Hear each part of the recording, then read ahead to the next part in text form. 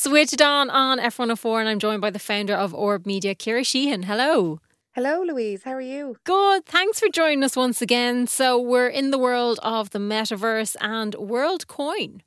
Okay, so I discovered this, what I can only describe as a phenomenon, during the week, and I simply was compelled to talk about it as in as concise a way as I can, Hmm. because it's an absolutely huge global movement that's beginning to take place on the back of the problems created by AI.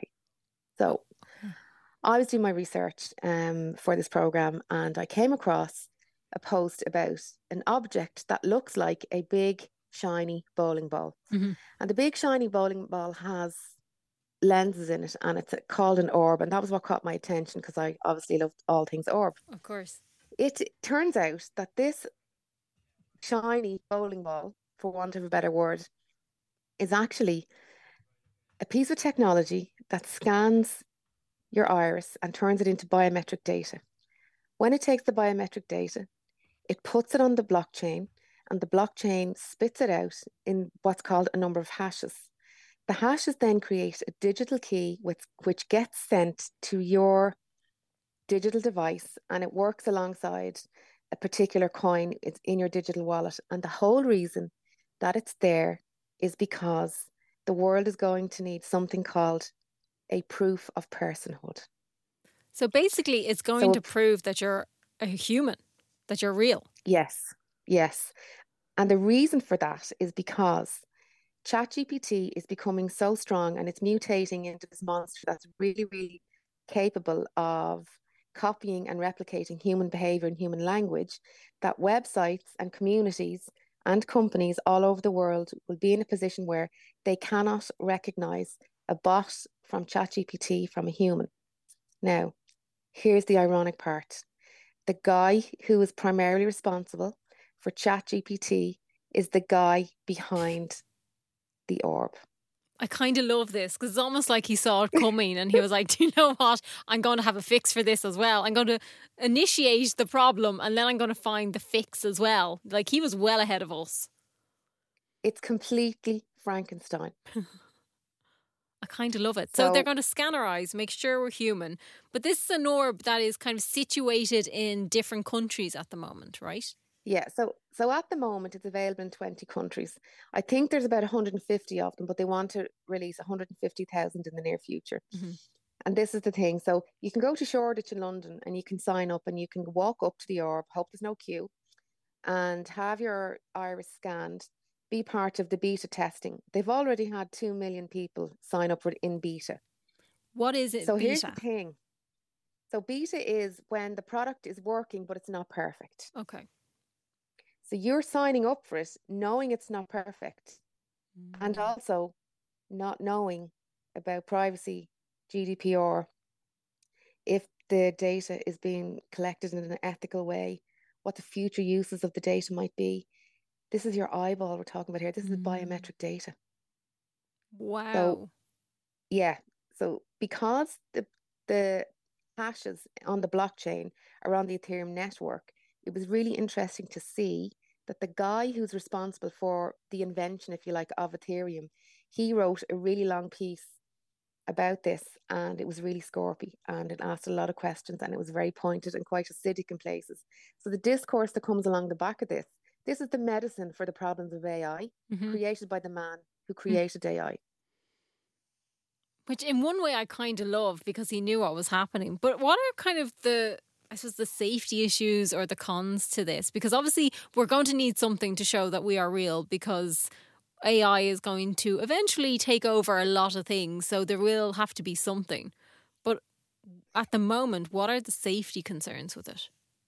Well, the safety concerns are all the obvious ones that there would have been, Yeah. building up over the years with all the big tech, except the fact that there's an extra concern here, which is that who who is manufacturing these orbs? Hmm. How do we know that they're being manufactured in a safe, watertight way that protects all the data? Hmm. And what if they're hacked? What if, what's this they say? What if there is a player within that ecosystem who is a dark character, or who, Hmm. is not playing by the rules? What are the risks and how are those risks going to be navigated? And I suppose at this point we don't know. It sounds cool. Like it sounds very futuristic and as you said, what was the word you used? Frankenstein. Frankenstein. Yes, it is very Yeah. much like that, but like we don't know much else about it yet. Well, we do know that it's had $215 million in funding. Wow. It's been in development for 3 years. And on top of that, then they're looking to onboard millions of users by the end of 2023. So I had a look at the figures that they want, right?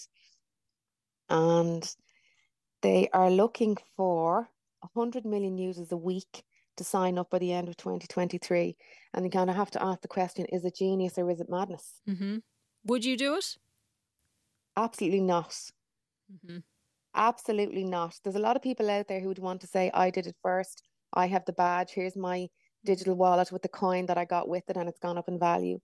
And what I find absolutely amazing is the fact that this is 3 years in development, right? Mm-hmm. When ChatGPT came out last November, within 3 weeks, the guy who invented it, Sam Altman, had said what his concerns were for the future of AI when he knew that he had this in the toolbox.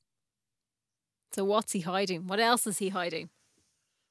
I don't know, but who would have ever thought that we would be sitting here speaking about the fact that we needed a proof of personhood to exist in a world with AI? It's like Black Mirror. Really is. It's so bizarre. And then obviously we're talking about safety, and that kind of goes into our next story from the metaverse with Pokemon Sleep. Yeah, so Pokemon, a lot of people would argue, was not in the metaverse, but I always kind of start explaining the metaverse by saying, the metaverse means different things to different people. So for some people, Pokemon is the metaverse because Pokemon Go is a game and the Pokemons don't exist. So therefore, it's in the metaverse. Mm-hmm. So this is kind of a little bit different in that it's called Pokemon Sleep. And in one sense, it's marketed as the gamification of wellness. And in another sense, through a different lens, a parental lens, it's designed for children to monitor their sleep.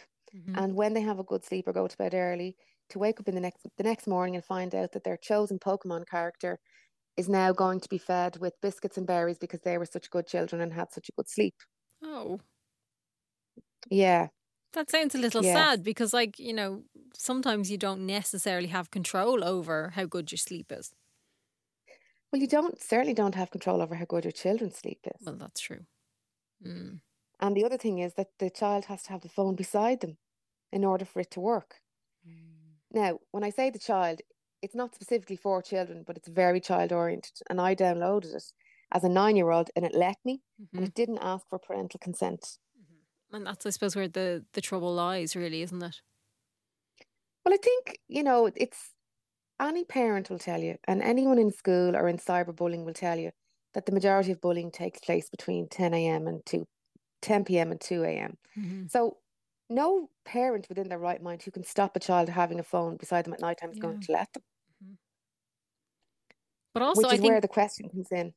as an adult as well, we're always told not to go to bed, go to sleep with our Yeah. phones beside us. So it's kind of almost going against what we're all being told. I know this is what I don't get. So like there's been 3 million downloads of it since the 17th of July. Mm-hmm. And it's been rated as the #1 app in Japan. Interesting. Yeah, so you do really have to ask the question, what are we doing to ourselves? Yeah. We're trying to, I think in one way, some of us are trying to remove ourselves from our phone and lessen what we're doing on social media. And then in another way, for the younger generation, we're kind of going, oh, well, here's another way that you can use your phone at night while you sleep. Yeah, we need to make the distinction, between good habits and bad habits, or healthy or unhealthy. Yeah. And much as this is, Pokemon, it's the metaverse and it is the gamification of wellness. Surely the bedfellows of gamification and wellness have a questionable conversation to be had. Absolutely. 100%. Because obviously I'd know Pokemon more so for Pokemon Go, which turned into chaos when people were going into people's gardens and things like that. I'll never forget it. Yeah, that was a bizarre time. So that's kind of more so that I know it from. So I know it as a game, I suppose, something people can interact with and not something people are interacting with while asleep, which is kind of a whole other level, really, isn't it?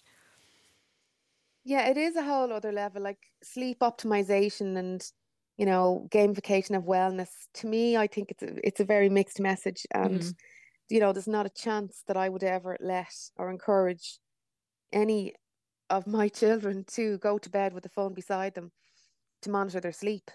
Yeah. So between AI and between Pokemon taking over our sleep, like we're kind of up against the machines at the moment, aren't we? A little bit.